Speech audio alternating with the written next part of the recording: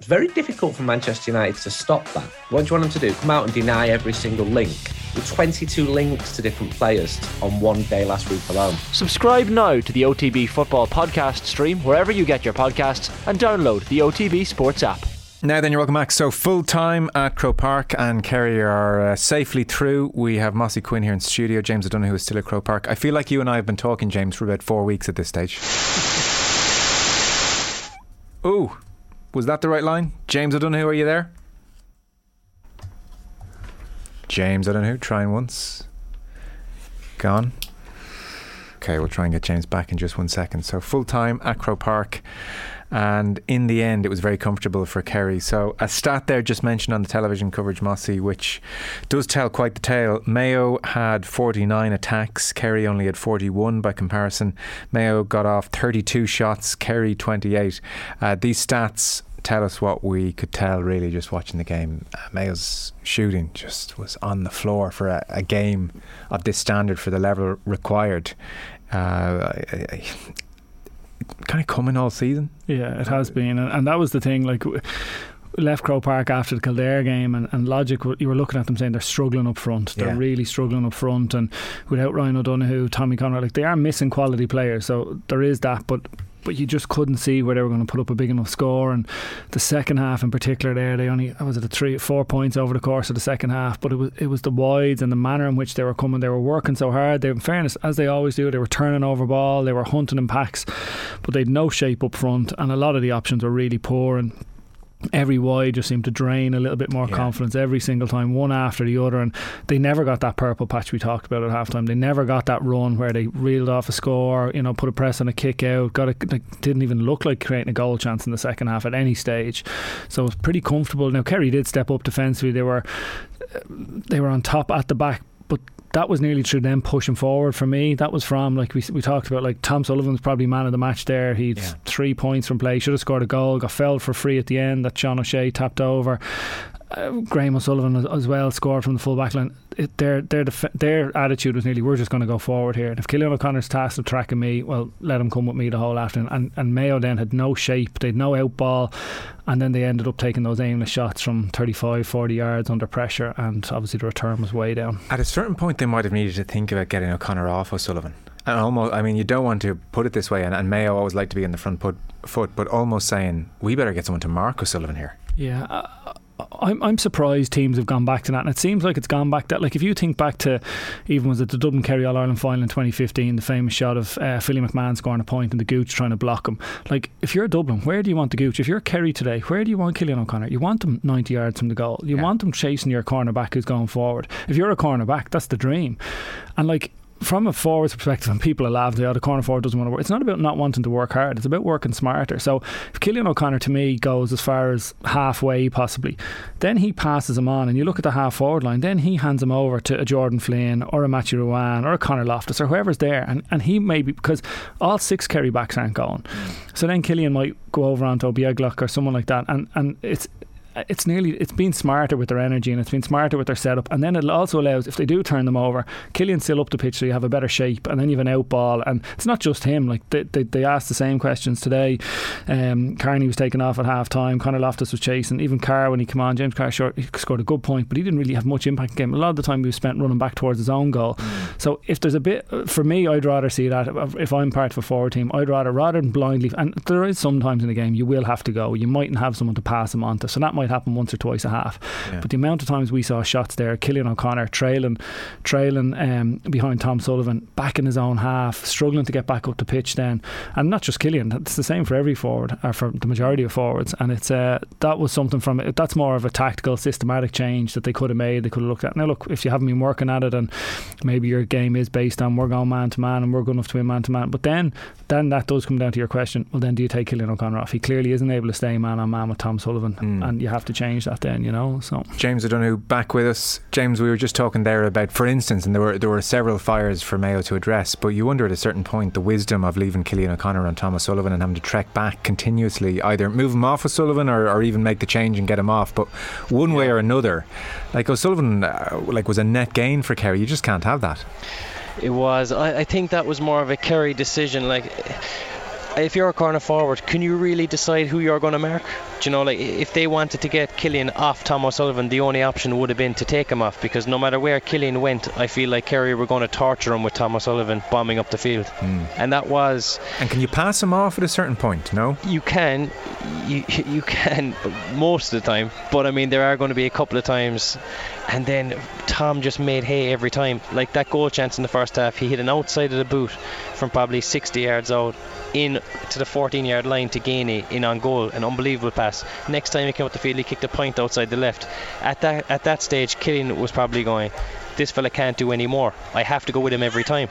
Do you know, so if he's making hay on you, you've no excuse. You have to go with him just to nullify him if you can. So after this weekend then, we've had wins for Dublin and Kerry ahead of this anticipated semi-final on July the 10th, 3:30. The whole country already looking forward to it. We'll have Derry Galway the day before, the 9th at 5:30. Did either Dublin or Kerry put in a real signature performance today, or put down a marker today and yesterday?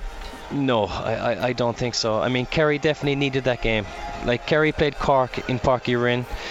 They played okay in the second half, but first half Cork definitely went toe-to-toe with them. I know they went very defensive. Then Kerry were in the Munster final. They played Limerick at home. Limerick were, you know, on a hiding to nothing there, really. Kerry have an unbelievable record in Clarny, so Kerry didn't get tested there. This was the best quarter-final draw Kerry could have got, because they were going to get a great test off Mayo, but would still fancy themselves to win the game. So luckily they've come out of it on the right side, and they have a game under their belt now that will see them ready for Dublin. I mean, Dublin, if you look back at over the years, Dublin don't need a warmer-upper. Dublin have come into All-Ireland semi-finals and finals after playing a very handy Leinster and a handy quarter-final, no problem, so they always get to the pitch of it. Kerry kind of have struggled in that sense a bit more, I feel, so Kerry will be happy for that game today. I think the difference now, and this is where Dublin's challenge will be, in previous years, James, the Dublin squad was so strong, like the 26, the 30 guys that they had there. There was no doubt of the quality matches they were getting in training or the work that was being done, whereas if you look at Dublin's bench yesterday, and particularly with James McCarthy and Con not starting or not fit to play, you'd wonder in terms of, are they replicating to that same level as they were a couple of years ago? And that is the challenge, and that's what I suppose the question's been asked of Dublin this year. Do they have guys who can impact off the bench? Like I think the subs yesterday, you're looking at Aaron Byrne coming on, he kicked a point. Lorcan O'Dell's come on, he started a couple of games in Leinster, but that's not the same as a couple of years ago when you're bringing Paul Flynn or Kev McManaman or Diarmuid Connolly or whoever else coming in off the bench. And that's where ultimately I think what will decide Dublin's season as we get into the Kerry game. And that is the little question that might be different about whether they need it. And the Cork game yesterday, it was fairly flat in there in terms of, felt like they were always in control. Yeah. If they had to step it up a gear, they didn't really create any goal chances, which was different. But I suppose they did have to work things out. Like if you look at the Kildare game that day, when Dublin played with the three bunched inside in the full forward line, really deep, really high, and Kildare left them man on man and Dublin destroyed them. Yeah. Cork had the +1 sitting there, so there was no obvious, when those forwards broke, it wasn't as clear cut as the last time where they could just pop it in front of them. So Dublin had to work a little bit harder. They were clipping a couple of points, but again they felt, again maybe a bit similar to Kerry today, never really got out of second or third gear, never really had to. And that's obviously where the difference will be in a couple of weeks. Isn't it quite something about this championship? We just keep talking about teams still not tested. Eventually, like, someone's tested, but it's the last match or two of the championship. James, we were just talking, we mentioned the stats there when we were trying to connect with you. Mayo 49 attacks, Kerry 41, so 8 Mayo attacks more than Kerry, and Mayo got off 32 shots to Kerry's 28. If there is a concern for Kerry, all this talk of Paddy Tally and tightening up defensively, if Mayo had their shooting boots on, or if, you know, if Dublin were to be given 49 attacks and 32 shots, then things are going to be very difficult for Kerry. I wouldn't say Kerry can get the train home this evening and be chatting amongst themselves and say, geez, yeah, we really shut Mayo down. No, they 100% didn't, especially in that first half. Mayo kicked 9 points and they left probably a goal and 3 out there, like good chances. If you give Dublin 32 shots, they're going to get 24 points probably, so you just can't do it. You just can't give them that time and space. But Kerry looked lethargic in the first half. They just didn't seem to be getting to the pitch of the game as easily as Mayo, but again, that probably is because Mayo had a few games under their belt. But sometimes you need to go away with question marks, because if they were all going home on the train tonight going, Jesus, you were brilliant, and Jesus, we defended great, like, you're not actually focused for training then over the next fortnight. They can go away and say, lads, we cannot concede those shots. and as well we're too deep, and we need to get more bodies into attack so we can break faster. Like when Kerry were in transition, I thought they were too deep, and they didn't seem to have the pace or the energy after defending to get up the field again. Now maybe a game under the belt will help them, but they definitely need to improve that as well. The real bonus, I suppose, today in some respects is Clifford. Looked to be moving well and came through okay and has minutes under his belt now. Yeah, he was good. I mean, Clifford's probably the best player in the country. He definitely wasn't at his ultimate best today, but he had the decisive moment in the first half with that brilliant goal. I think what's important is sometimes the Clifford doesn't play great and the other forwards step it up, because if you look at last year against Tyrone, Clifford went off injured, and in the next period, which was the extra time first half, Kerry didn't really know where to look or what to do. So I think it's important that sometimes the Clifford's not on his A game, that everyone else really does chip in and get the scores needed.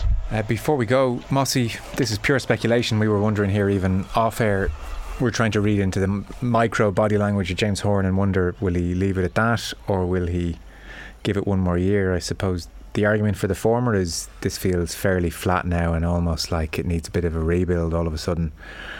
On the other hand, it's hard to walk away after such a, by their standards, flat season, and you would think he'd find it hard to walk away after a season like that, but who knows with Horan. It is hard to know, yeah, and like they've obviously had a lot of transition in the last couple of years when you think of some of the kind of the warriors that have kind of come and gone, and you're looking at the likes of Cillian O'Connor and Aidan O'Shea and one or two others maybe within that squad, and they don't have a huge amount left. So whether he feels it's worth staying for another year to try and transition another couple of guys into the squad, and can they get to that level? And again, we talked about the Ryan O'Donoghues and the Tommy Conroys, and you get a couple of bodies back, you're always going to have some injuries, so it's not just automatically going to fix things or bring them to another level. But yeah, he's been on the road a long time. Like, he's done massive work, put massive work into that Mayo job. You'd imagine it would be his decision, in the sense that if he feels he's something to offer and the management team he has around him, and if that is the case, then he thinks there's something there. But yeah, it'll be a question. You'd imagine from a Mayo perspective, and maybe this is something different with the shorter seasons, like as in it's a long time between now and when Mayo have to reconvene again at the end of the year. Previously, it might have been, you might have finished in October. Even August. Well, certainly quarter-finals, you would have been mid-August, sure. And club championship, and then squads be getting going October, November. So it's a much shorter window. So, but in saying that, you'd imagine he'll make a decision sooner rather than later, because if he is going to step away, to give someone else an opportunity to come in. Yeah. Final word to you, James. What's your sense of Horan? I'd be very surprised if he stayed on, to be honest. I think he doesn't know Mayo anything. He's been brilliant for them. He's developed players. He's got him back every year after disappointments, time and time again. Just like those players, just like Keegan, Aidan Shea, Cillian O'Connor. Every time they've been knocked, they've gotten back on the horse and shown up again. I don't think those fellas owe Mayo anything, and I think it could just be a time where they'll say, do you know what, we've given it enough. I just seen a couple of the Mayo lads out in the field. Do you know that shot where they're all with their young boys and girls, their kids, and they're kind of playing with them on Croke Park? It's like the final goodbye. I've just seen a few of them do that. So yeah. I'm thinking I'd be surprised if the likes of Kevin McLaughlin came back. You're looking at Keegan possibly going, as I said, Aidan Shea. Like, if you took those three characters out of that group, I mean, it's difficult to replace those sort of leaders. Yeah, it does have end of era feel, a touch. What happened to your train? Don't worry, it's been delayed till 8:15. Oh, I'm going home tonight. Landed on your feet. I thought you were in the city for the night, James. You're going to warn coppers or whoever else. Coppers, alright, but I had to cancel. I got the money back for that. Good man, a long stint today. I feel like I was saying earlier when you were disconnected, I feel like we've been talking to each other for about 3 weeks at this stage. I know, yeah. It was a long day, to be fair, especially the energy zapping nature of that first game. Yeah. My God, history made with the penalty shootout and everything. It was just so exciting. Bit of a less intense second game, but still very enjoyable. Thank you so much for today. Appreciate it. Pleasure. Thanks, Les. Cheers. James O'Donoghue will be back on the football pod with Paddy and Tommy during the week. Mossy, thank you for coming to the studio. No worries, Joe. Good to be here. Much appreciated. So, well, we've got our semi-final lineup. It's going to be Derry against Galway on the Saturday, and that's the 9th of July, and then on the 10th it will be Kerry against Dublin, and that should be an epic, if nothing else. Our GAA coverage on Off the Ball is in partnership with AIB, proud sponsors of the GAA Senior Football Championship. You can check out #TheToughest for more. A Sunday Paper Review will be up for podcast across our social channels, as well as the OTB Sports app, and then OTBM is back tomorrow 7:30. We're back on the radio as well, as usual, from 7 o'clock. We'll talk to you then.